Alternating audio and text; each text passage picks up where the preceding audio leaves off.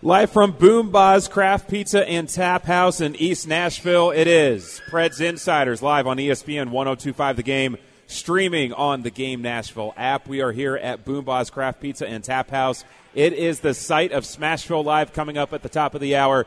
J.P. Dumont, former Predators player, will be joining Braden Gall and myself here on Smashville Live coming up at 7. So stick around, have a lot of fun, eat a lot of good food, drink some beer, some refreshments. Have a good time here at Boom Ba's Craft Pizza and Tap House. Should be a lot of fun. But joining me here on Preds Insiders for this next hour is our good buddy Justin Bradford of Penalty Box Radio. Justin, how we doing this evening? I'm doing just fine. I had a pre-game beverage, a wonderful beverage, and ready to go here. Well, there you go. I have a water with me right now to keep the throat, nice and moist and everything, but ready to talk some Preds hockey. Yeah, well, last night, the Nashville Predators, an impressive 5-2 win on the road in Vegas. That was one of the most impressive wins that they've had all season. I know it's only 4 that they've had, but that was definitely one of the more impressive victories they've had this season. It may have been their best 60-minute effort of the season. No, I can agree on that just because Vegas is one of those statement games. And the way we're looking at it, you're circling so many games. The way they start off the season against Minnesota Wild. Minnesota Wild.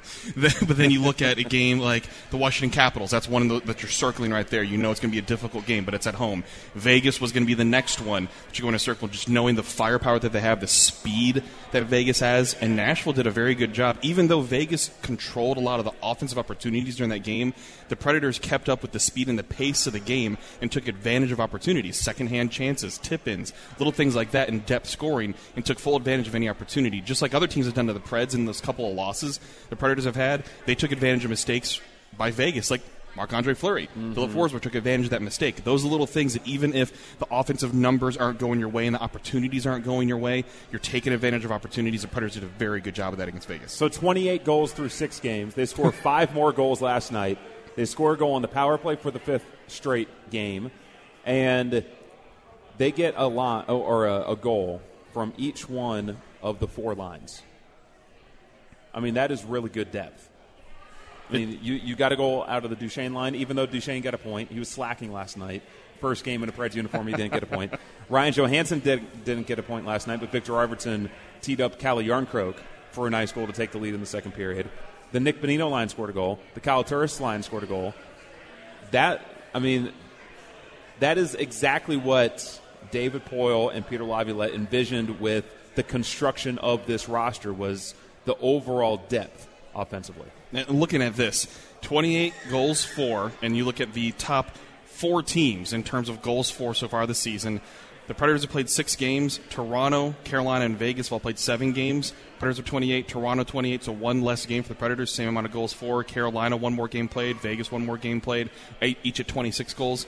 Offense is doing great things, and the defense showed up much better last night. Goaltending was great last night as well, with Pecorino making some stellar saves. That's what you want to see. You're only at a +5 goal differential, but it's great that you can go and score goals when you need to. They had a lead, they lost the lead, and battled back. Just like in the LA game, they battled back. You want to have that offensive opportunity and that power to where you know if you're down, even in the third period, that you can say, yes, we can battle back. We have the offensive power that we can score 2-3 goals in the third period to make a comeback and still be in this game. What was the number one thing that the Preds proved to you last night in that 5-2 win? They can keep up with a fast-paced game. They have speed. And to me, that's everybody's been talking about Las Vegas with their speed. The Vegas Golden Knights are a fast team, and look at all the names on Vegas as well that we've seen go over there. Mark Stone, Max Pacioretty, Paul Stastny, all these players that have the depth there for Vegas. They've spent the money, but guys want to go play there. But they kept up with the pace of the game, and that was very important. That not only did they keep up with the pace, but they battled back when it wasn't necessarily going their direction too, with that depth scoring, and were able to control it when they absolutely needed to.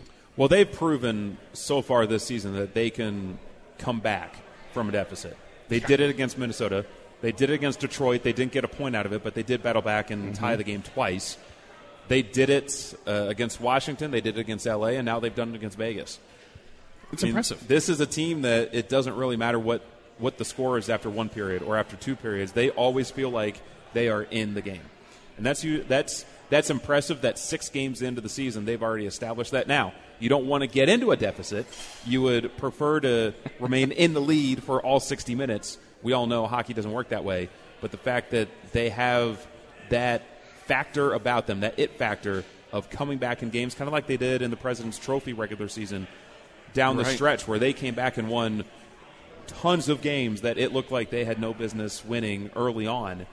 I think that is a good sign moving forward, that they already have that belief from period to period that no matter what the score is, they're going to win the game. And now they also have a power play that's generating opportunities and goals for them as well, having 5 power play goals, and they're right in the middle of the pack. They're ranked 12th.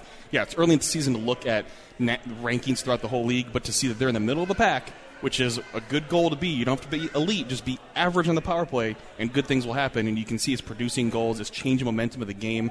We're even seeing as well with the power play, too, that even if it's not generating a goal while on the special teams, that right after you're still generating opportunities. That's what it's supposed to be, a momentum changer. Yeah. You don't have to score on it, but is it keeping it in the offensive zone? Are you continuing to battle and push in the offensive zone? Are you generating more shots? It opens things up a lot more, and we're seeing those opportunities come as well. And as we discussed a lot last season in terms of momentum changes with the power play, the momentum change was normally not a good one when they took the ice for a power play. By the way, the power play just might be for real. 5 straight games with a power play goal. 5 of their 6 games to open the season with a power play goal. It is the longest streak that they have had in terms of consecutive games with a power play goal since they opened the 2016-17 season with 6 straight games of scoring a power play goal. Wow. Almost 2 years since they've done something like this. It's impressive. It's impressive, and it's something they continue to build on. And that's what you want to see them do is the power play going to have some cold streaks? Of course. It's just natural. But can they battle back from that, and can they continue to remain average or above on the power play? And you're seeing it more creativity, more shot opportunities, cross-ice passes, trying to set it up for one-timers that aren't just coming from the blue line, but they have a lot more firepower out there, given the first power play unit, which is very impressive that they have lots of creativity out there and lots of guys that can just fire the puck. I mean, we're seeing some of these cross-ice passes and guys setting up for one-timers where it looks like they have eyes in the back of their head. That's what you want to see, the creativity there where they have vision and they just sense where their teammate is. So you said the number one thing that the Preds proved to you last night was the fact that they could keep up with Vegas' team speed. Yes. The number one thing that they proved to me last night is that within their system, they indeed do have a better defensive performance in them. And they proved it last night. Because the big thing about the first 5 games was, they're giving up too many goals. They're giving up too many chances. And, yes, Vegas got a pretty good handful of chances last night during that game, specifically late in the second period where they were down 2 goals and they were really pushing to try to cut that deficit before the second intermission. The Preds proved last night that they have that better defensive performance in them. And they showed it last night, and I think that's another positive moving forward, that maybe, just maybe, they're starting to figure it out a little bit, slowly but surely on the defensive end. Because we've been praising their offense all month long so far, but the defense has been slower to get going. Maybe last night was a step in the right direction. It was, especially when you look at the team they're facing. If you get a shutout or a 1-goal game against a very weak team, okay. Against Minnesota? Against Minnesota. Yeah. Still can't help but laugh when I mention the Minnesota Wild. But when you look at Vegas, with the firepower that team has all throughout their lineup and the blue line and everything like that, to hold them to 2 goals, very impressive. Especially the stat that came up is that Vegas and Nashville are the top-scoring teams as well, and you hold a top-scoring team to only 2 goals at home in an atmosphere that Nashville, in the past couple of years, obviously has not been that good. And so they go in, obviously they respond to what happened at the L.A. game, and they go out and they put up 5 goals, and they just have depth scoring all throughout, and they keep up. And defensively, they shut them down. They allow some opportunities, but they shut them down. Even in the penalty kill, they only allowed 1 power play goal. The penalty kill, obviously, I think still needs some work right now, but that's, again, things you figure out as the season progresses. That's not a main focus as well.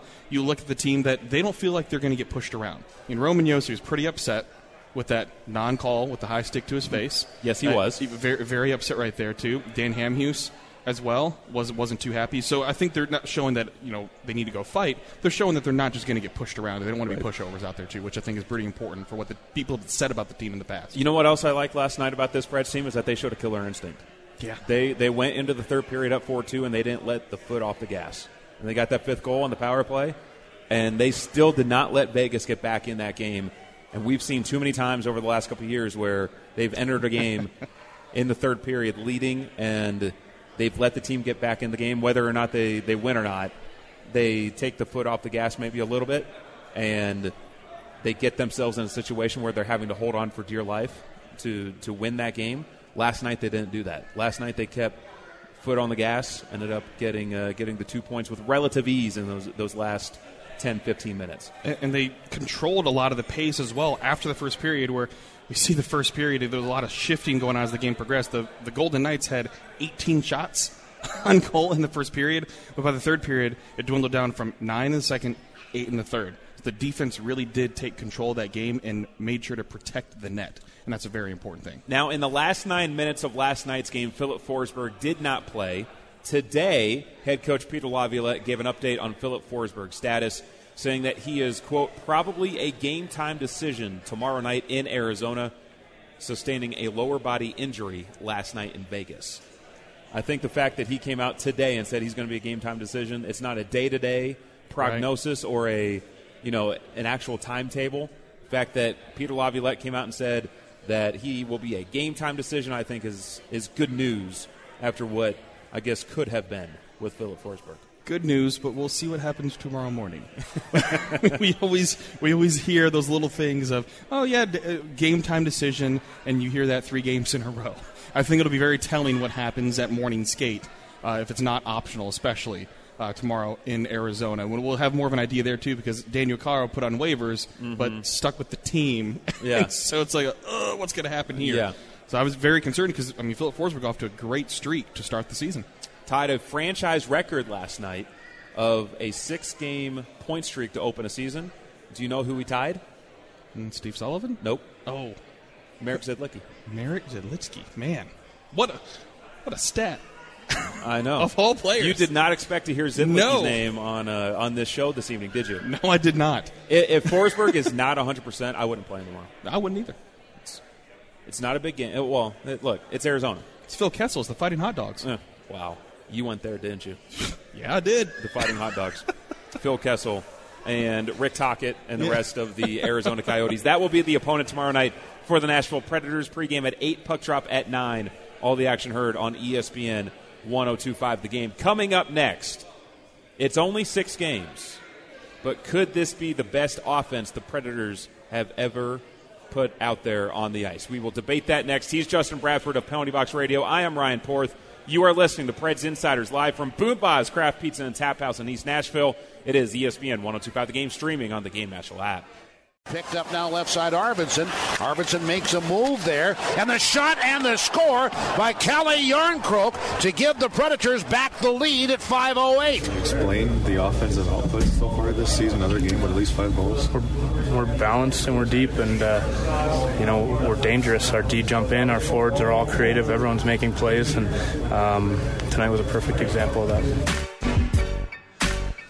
That was Nick Bonino last night after the Preds' 5-2 win on the road against the Vegas Golden Knights. Play-by-play clip you heard there was Pete Weber calling Kalle Järnkrok's eventual game-winning goal there in the second period. A nice goal.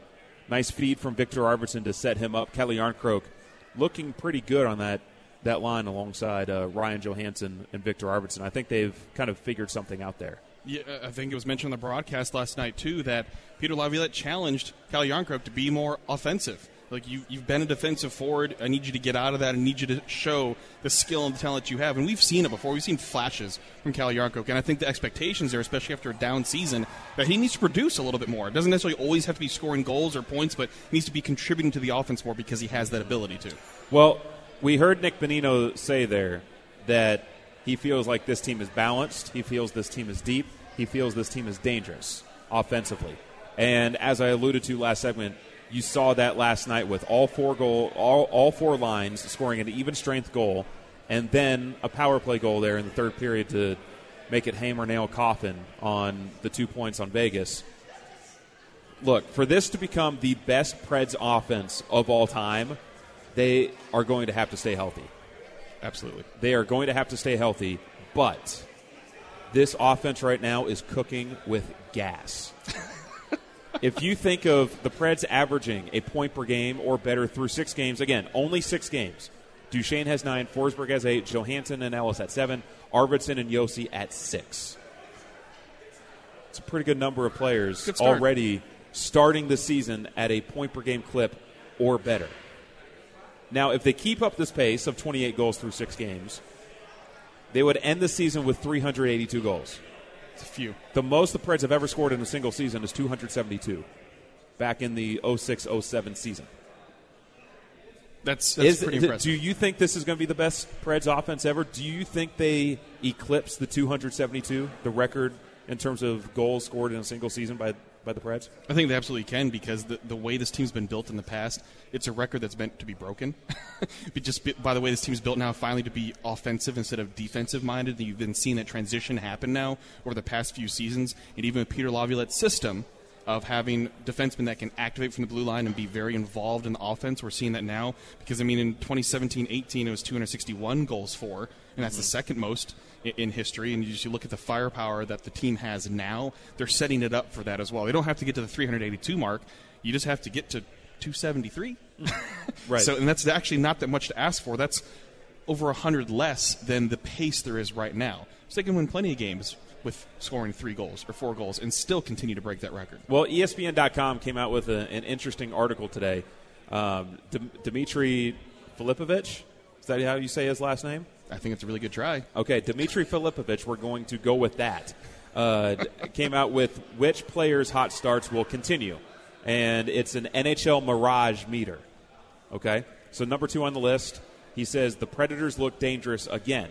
And his whole spiel about Matt Duchesne and his hot start of 9 points in 6 games is that line, alongside Forsberg and Granlund, is playing well above even what the great lines do in terms of underlying numbers, advanced analytics, all that kind of stuff. Mm-hmm. But even if they regress down to top 5, top 10 in the league in terms of those underlying numbers for the entire league, it is still going to be one of the top lines in the entire National Hockey League, even if they regress from what they've been doing early on this season. And that's the best thing that you could ask for, because you get Matt Duchesne coming in, you see already so quickly the difference that he's provided on offense, whether it's the power play or just 5-on-5 as well, his creativity, his tenacity, his speed, everything. And then Mikael Granlund and what you have him and what he's been able to do, and being more comfortable in the system and being acclimated to everything and having chemistry out there too. We see exactly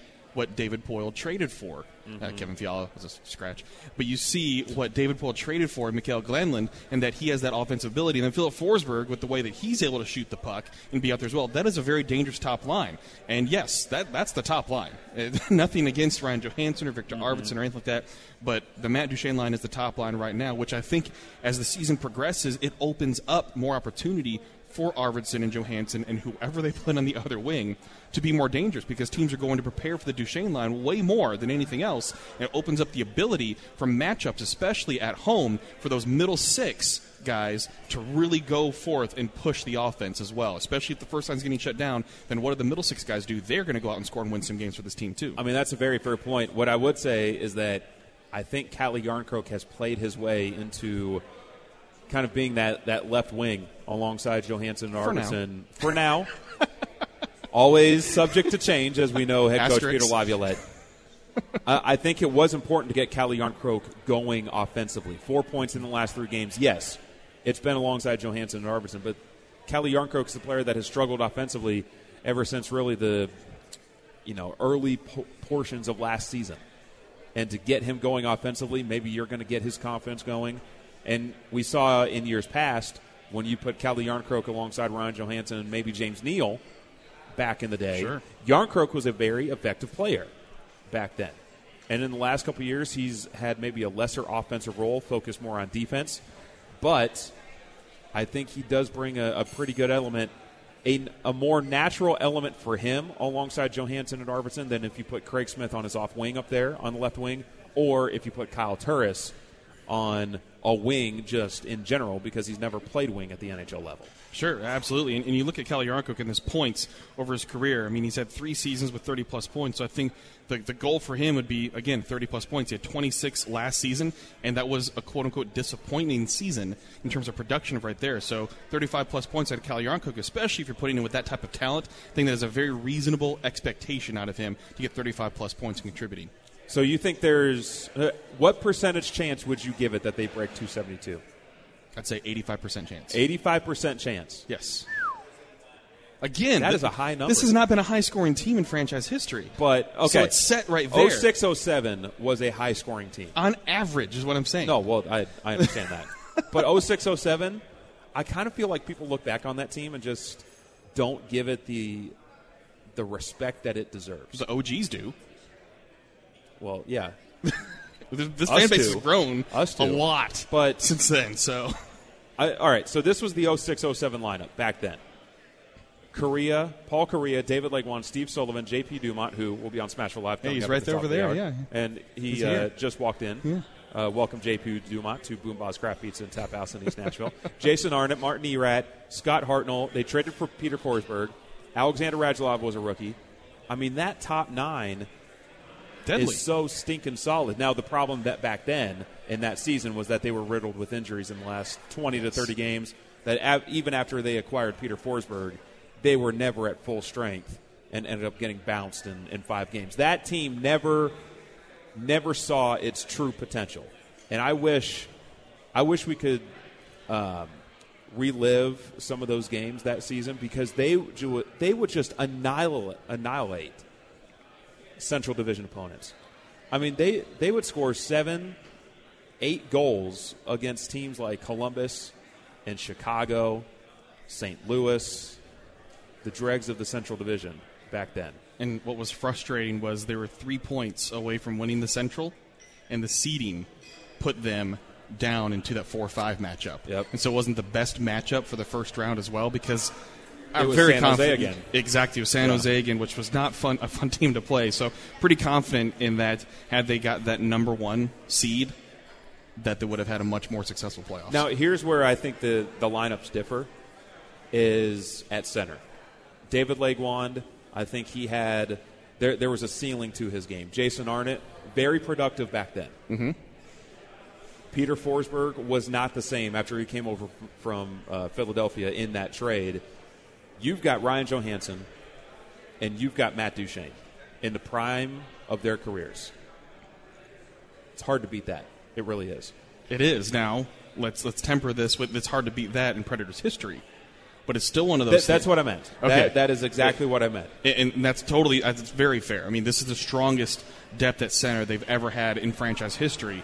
It's one of those things that, in terms of the league, looking at that, they still have a lot to prove to the league because neither of the two made the top 20 in terms of centers. Now, could that be wrong by the end of the season? It absolutely could be. Matt Duchene could easily be up there in terms of his production because you can see the way he's playing that he's on pace and looking forward to having a potential 70-point season, which would be great for him. And that's great for the Predators as well. So tempering that with in franchise history, yes, absolutely the depth there, depth at almost every position as well. You have a goaltender that's still playing well. You have a defensive core that can score as well, which we didn't see much of back then in terms of a D-core. So I think, that's why I put it at 85%. To get back to the main point, that's why I put it at 85%. They're set up just to do it because, again, on this pace, even if there are 100 goals under the pace by the end of the season, they still break the record. Right. So that's a huge span of are they going to be able to do it or not? Exactly. Well, speaking of the depth at center, what do we make of Kyle Turris' start to this season? We will get to that coming up next. He's Justin Bradford. I'm Ryan Porth. This is Preds Insiders live from Boom Boss Craft Pizza and Tap House in East Nashville, where Smashville Live will originate from. J.P. Dumont will be the guest of Braden Gall and myself coming up at 7 o'clock. Should be a lot of fun. The first 50 people will have the opportunity to get an autograph or a picture with the former number 71 in Nashville Predators history. And Boom Boss Craft Pizza and Tap House. This place is awesome, Justin. It is. I look around and I can see 1, 2, 3, 4, 5, 6, 7, 8, 9, 10, 11, 12. I have to stop counting. You can see over a dozen TVs basically wherever you sit. This is an impressive place with impressive pizza. Impressive. I had the tater kegs earlier. Oh, those are delicious. Oh, man. The appetizer. Oh, so good. Now I'm hungry. Thanks. So good. Kyle Turris has been so good through 6 games this season. What do we make of his current situation? That is coming up next. He's Justin Bradford. I'm Ryan Porth. This is Preds Insiders, live on ESPN 102.5 The Game, streaming on the Game National app. When we get a few weeks into the season like this, we can start to look around at lineups and where guys are playing and maybe develop some trade talk out of that. When you look at a $6 million a year guy playing on the 4th line in Nashville, does trade talk start right there? Well, Kyle Turris is a situation worth monitoring with the Nashville Predators. Now, I don't think it's any secret in the summer. General Manager David Poile was trying to move Turris and his contract, which has another 5 years to go, at $6 million per year. Now, the last game out, he played under 10 minutes. He's currently centering the 4th line. It's not an optimal situation for him. It's not one for the Nashville Predators either. But right now, the reality is that Ryan Johansson's ahead of him, Matt Duchene, and Nick Bonino. So it'll be worth monitoring to see how he fares, how much ice time he's getting, and what his future short-term and long-term might be there. That was Bob McKenzie last night during TSN's Insider Trading segment, talking about Kyle Turris. Interesting situation with Kyle Turris. Bob McKenzie saying right there that David Poile attempted this summer, this past offseason, to trade Kyle Turris, and it did not. Nothing formalized in terms of a trade. So here we are with Kyle Turris on this roster for the Nashville Predators. And Justin, Kyle Turris, I feel like in these first 6 games has looked a lot better than he looked for most of last regular season. Why? Maybe he's playing so he can get traded? No, it's what's a good thing for him because he's playing really well and not the best talent surrounding him as well. And I think that's what everybody's concerned about in the preseason and training camp. Of they were testing him at wing for a little bit, then moved him back to center. Of what's the situation here in order for him to be successful? He's been carrying that line, obviously. He is carrying the 4th line single-handedly. This is just based on the stats. Maybe your favorite players, yes or no, but he's the one carrying that line. That's a lot of pressure on him. Well, he's doing a fairly good job of carrying that line overall. And I know there's lots of Kyle Turris haters out there, but he's doing his job right now. I mean, he has 4 points, has 2 goals, 2 assists, and he's contributing. And that's what you want out of a guy like this, too. Whether that means his trade value increases, yes or no, it's that he's contributing to the team and helping the team win. That is the main point right now, is that he's not in a situation where he's not producing and frustrated, and he is out there and he's producing. He's scoring goals. So that's what you want out of him. He had a goal and assist out last night. Yeah. In Vegas. He easily could have had 2 goals. Even if Nick Bonino doesn't deflect Turris' shot on that power play, I still feel like that puck gets past Marc-Andre Fleury and Turris has a 2-goal night. I agree. Like it was almost like an unnecessary deflection, but it was a deflection nonetheless. Absolutely, yeah. And, Bob McKenzie in that clip that we heard just there said, he references the fact that he had low ice time Saturday against L.A. Look, that game, you're trying to get the top 2 or 3 lines out there a lot in the third period as you're making that comeback to tie it up at 4-4. I get why Kyle Turris in the 4th line didn't get many minutes in L.A. But last night, he had almost 15 minutes of ice time. He had 2 points. He has 4 points through 6 games. And I think it's an interesting conundrum that the Predators find themselves in with Kyle Turris. Do you keep him throughout this season and have him be a part of a team that looks like it could be a cup contender as this season goes along? If you still have defensive issues at midseason and there are some inconsistencies there, do you try to, flip Turris for a defenseman that can help you? I think it's an interesting situation for GM David Poile and the Preds with Kyle Turris because we all know last season in March he was scratched a couple games. It was clear through his quotes with Adam Vingan out west that he wasn't real thrilled about it. I do wonder what's different this season compared to last. The fact that, it doesn't look like he's, having a pity party or not enjoying being out there. Maybe it is the fact that he's, having early season success. I don't know. But it is an interesting thing with this Preds team right now that Turris is performing how he is. I mean, he had 14:52 ice time last night, and the thing for me that stands out is the power play time. He had over 3 minutes of power play time. So it shows the coaching staff still has confidence in him to go and produce in special teams. If there was a show of no confidence in a player, they're not putting him on the power play. They're not putting him in special teams. They're really limiting his ice time. They show that they are confident in him to put him out in a situation where he can be successful and help the team. Because when you're putting out a power play unit, you want to put out the players you think are going to help you be the most successful. Whether it's whatever position they're playing, there's a reason why they think Nick Bonino belongs out there, and it's because he's getting right in front of the goalie as well. And we're seeing that right now too. And overall, it's been successful. There's a reason why Kyle Turris is out there on the power play right now as well. That's confidence from the coaching staff. They believe that he can fit into that system as well. Right now, I think that should make the player happy right there, too. The confidence. And, yes, your ice time will fluctuate up and down, but overall, you're playing over 14 minutes as a fourth-line center. It shows that they still have confidence in you, and they want you to produce. Now, when it comes to trade talk and everything, we're still in October. And I think we'll start seeing more things throughout the league once we get to November, because injuries will happen. The teams will know their depth. Cap situations will be fully figured out, I think. That's when I think you start seeing teams reevaluate where they think they're at, whether they're on a good pace or a bad pace, or they think they're just missing that one piece, like when Kyle Turris was traded to the Predators was in November. November is when things open up because you're 10-plus games into the season. You have an idea of what your team is going to be like, injury or not. But between Thanksgiving and Christmas is really the point in time in which trade rumors, you start seeing some things. TSN, the guys that we just heard there, Bob McKenzie, Darren Drager, James Duthie, Pierre LeBrun, they start kind of putting some feelers out there of, this player or that player could be available as the season goes along. I don't think that's going to be the last we hear of Kyle Turris in segments like that with the Canadian media. And then bringing up Kyle Turris as a potential trade chip if the Preds see it necessary. And not just him, I think Nick Bonino could be tossed in there as well, because we're looking at what these guys are making, and then you're also thinking about Roman Josi still needs to resign. He needs to extend that contract, and you're thinking of what's going to happen going into next year. Yes, because he does. It's not just Roman Josi. It's potentially Craig Smith, potentially Mikael Glenlund. You have players that potentially you'd want to keep just because of the offensive power they have, especially you're seeing what Mikael Glenlund can offer to your team as a number one winger. That's the potential you'd want to see if he would resign. You're going to have to clear some cap space for that. For sure. Speaking of the Canadian media, oh boy, tomorrow at 1 p.m. on Darren, Donick, and Chase, Elliot Friedman of Sportsnet. Whoa. A weekly segment, Thursdays at 1 p.m. with Darren, Donick, and Chase. Wow. On ESPN 102.5 The Game.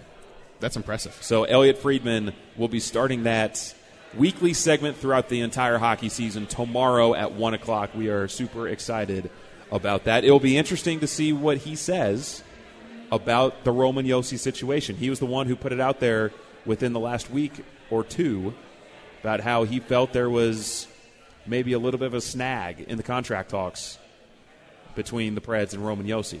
Not anything to fret about, but something that he did put in his 31 Thoughts column. I believe it was last week.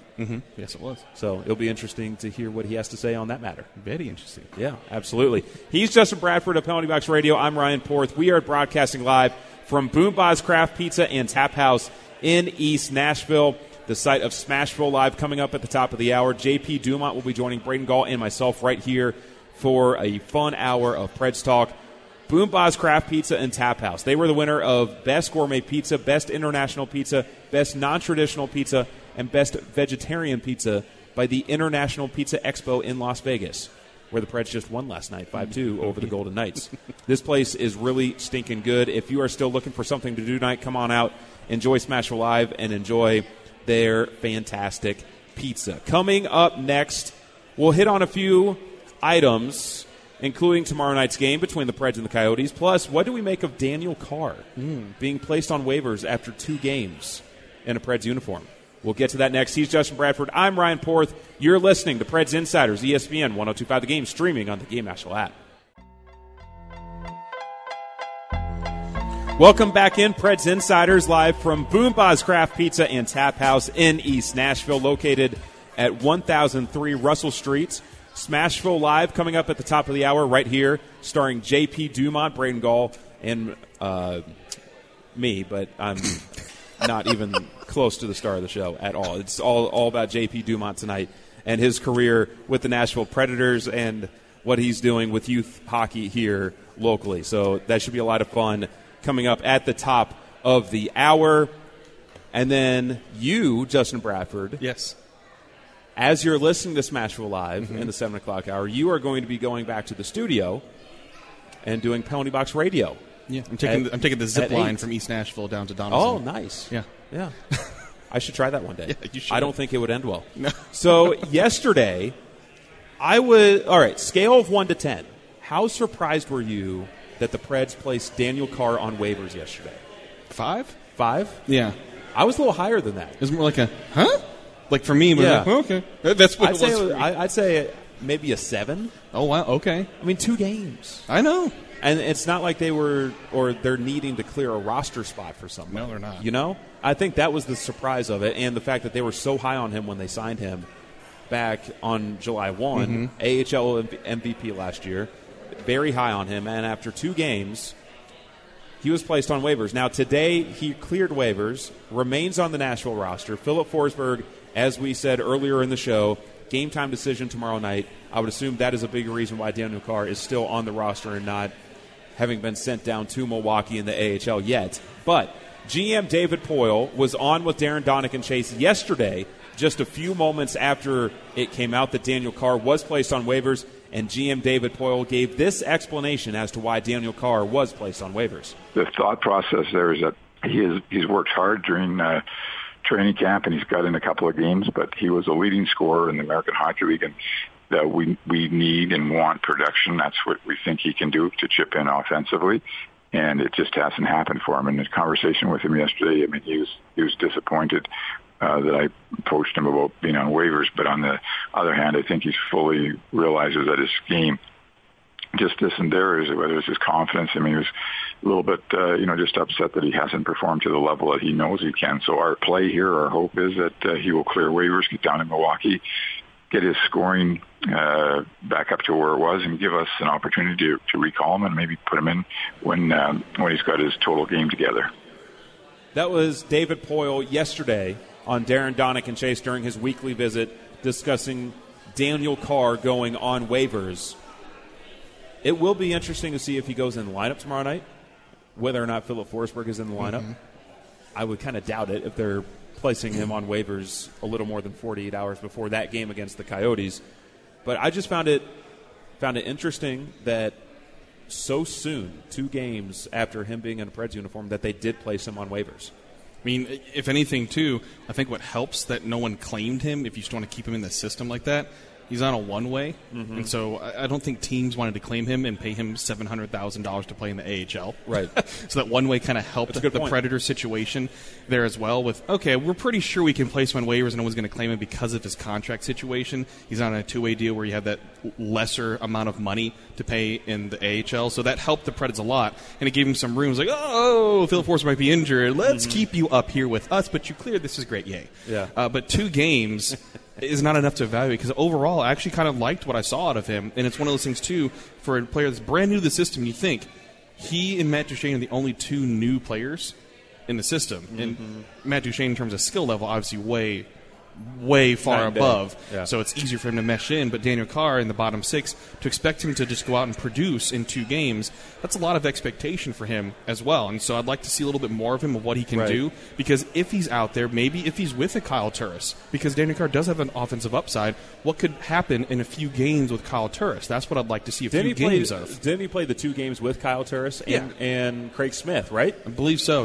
Sounds right. Yeah. And I liked a lot of what I saw. He made sure to back check a little bit too, so there are some flashes. That's what I want to see. It's hard to evaluate fully in 2 games. I think most scouts know that as well. It's hard to evaluate unless there's other things that are there that we don't know of in terms of what they saw in camp and maybe didn't like tendencies as well, which absolutely can happen, that you see in a game and you kind of confirm tendencies that you may have seen in camp and preseason. Maybe that's the case as well, so I don't want to take anything away from that. But I'd like to see a little bit more of him, just because there's potential for him. I don't think it's another Steve Moses situation for the Nashville Predators. Wow, you just pulled a name out of what season was that? Like 3 or 4 years ago? Was it? Was it that soon? I have no idea. But I don't think it's going to be that kind of situation, because even if he goes back to the AHL, we know he can dominate in the AHL, because he dominated the Milwaukee Admirals when he's playing in the AHL. So I would think if he does get that assignment to go back, then the Milwaukee Admirals will be very, very happy to have him and what he could potentially do. He's that kind of player that's in that gray area. And that's what's frustrating sometimes because you have a player that's in a gray area where they can dominate and totally kill in the AHL, but just can't necessarily cut it in the NHL. And it's frustrating because you see the potential right there, and they just can't get past that gray area. So hopefully for Daniel Carr, he's able to make it and get another opportunity out there. You never want injuries to happen, but that's what you have depth for, is that if injuries do occur, you have guys that can step in. Mm-hmm. So tomorrow night, the Nashville Predators visit the Arizona Coyotes. Pregame at 8, puck drop at 9 on ESPN 102.5 The Game. It is the last of a 3-game road trip out west for the Preds before they return home Saturday night to take on the Florida Panthers. Tomorrow night, look, for whatever reason, the desert has been like a black hole for this Nashville team. It just seems like whenever they play the Coyotes in that arena, they just don't play well. I have no idea why it is. I don't even have the record in front of me from like the last 8 years in Arizona. It's just one of those things. You know, they can play well at a lot of good teams. They can beat the Washington Capitals almost every single time they play them. They can beat the Tampa Bay Lightning almost every single time they play them. And they cannot beat the Arizona Coyotes to save their lives out there in the desert. Maybe that changes tomorrow night. Maybe, but Arizona is a tough team. They're a pesky team this season. Pesky, I think, is a very good word because they have a lot of young talent with a few veterans on there as well. So pesky is a great word because, I mean, you look at their schedule. They lost 1-0 to Boston. Boston, a very good team. They beat Vegas 4-1. Mm-hmm. They lost to Colorado in overtime. They beat Winnipeg. So they're a pesky team because they've proven now that they can go out, they can beat you, or you can beat. I mean, it's kind of in the middle for them. They're not one of those top stellar teams, but if they have things fall in the right place for them, and they do like what they usually do against Nashville, they can absolutely go out and beat you. Well, Arizona was kind of a preseason sleeper too. Yeah, with they're some going of to the go new to additions they've made. Mm-hmm. Phil Kessel. They have a decent goaltending duo of Ranta and Kemper. Absolutely. Clayton Keller is a nice little young player. So I don't know. We'll see how that game turns out tomorrow night. I would expect Pecorine in that tomorrow night. I would. Yeah, I would. Totally. Was it on Saturday during Preds Extra how we had established Sorrow Saturday? Sorrow Saturdays. It's setting it up again, isn't it? A little bit. A little bit. So a couple things that I wanted to get to before we get out of here. Kevin Fiala last night. Oh, boy. Not happy. A healthy scratch for the Minnesota Wild. Healthy scratch. He hasn't played, 20, 25 games in a Wild uniform? Already healthy scratch. And he's being a healthy scratch. I made it known last year on this very program that I was not a Kevin Fiala fan, but I was not expecting a headline on Twitter last night saying that Kevin Fiala was a healthy scratch on that team. That team is awful, the Minnesota Wild. Dumpster fire. And he was a healthy scratch on an awful team. You think you'd have an offensive guy like that to go in. But the style of hockey that they're playing, it's obviously not suiting Kevin Fiala. It is not suiting him whatsoever, and you can't expect a guy that is an offensive talent like him that is usually not expected to play defense to go and play defensive shutdown style hockey, which Minnesota Wild play that boring style of hockey, and then he goes and he gets scratched. You get a player that you just re-signed to a deal, and then 5 games in, you scratch him because he has 1 assist on a team that is awful. I don't know. I haven't been watching very many Minnesota Wild games Why this season. would you? Outside of the season opener. That'd be brutal, man. For the Nashville Predators. I wouldn't do that to myself. You'd be a masochist for that. I don't know if it's because of poor play from Fiala. I don't know if it's Bruce Boudreau sending a message. Yeah. But holy smokes. I was not expecting that. I also was not expecting the Winnipeg Jets sellout streak at home to end last night. Oh, that ended. Yeah. At 332 games. It was the first time the Winnipeg Jets did not sell out a home game since they moved from Atlanta. That's a small arena, too. Yeah, it was like 14,100 something. It's like built to be sold out. Yeah. and they didn't do it. But apparently there's some word that Dustin Byfuglien could be coming back soon. So we'll see if that gives a little boost to the fan base out there. Hopefully for him, he's A-okay and able to, focus on hockey. We still don't really know what's been going on with Big Buff. So hopefully everything is okay on that front for the big defenseman. Coming up here in just a matter of moments, it is Smashville Live. Fans can come on out, register to win 2 tickets to an upcoming Predators home game. That upcoming Predators home game is Halloween night against the Calgary Flames. You can come on out. JP Dumont will be the star guest of the program. Also, Nash and the Preds Energy team are here as well. Smashville Live coming up next right here on ESPN 102.5 The Game. Justin Bradford of Penalty Box Radio, thank you so much for stopping by Preds Insiders here in East Nashville this evening. Thanks for having me. Now I'm going to make the trek back to the studio. Safe travels. Thank you. To 1824. Thank you very much. So for Justin Bradford of Penalty Box Radio, I am Ryan Poor. Thank you so much for listening to Preds Insiders. Coming up next is Smashville Live featuring JP Dumont right here on ESPN 102.5 The Game and streaming on the Game National app.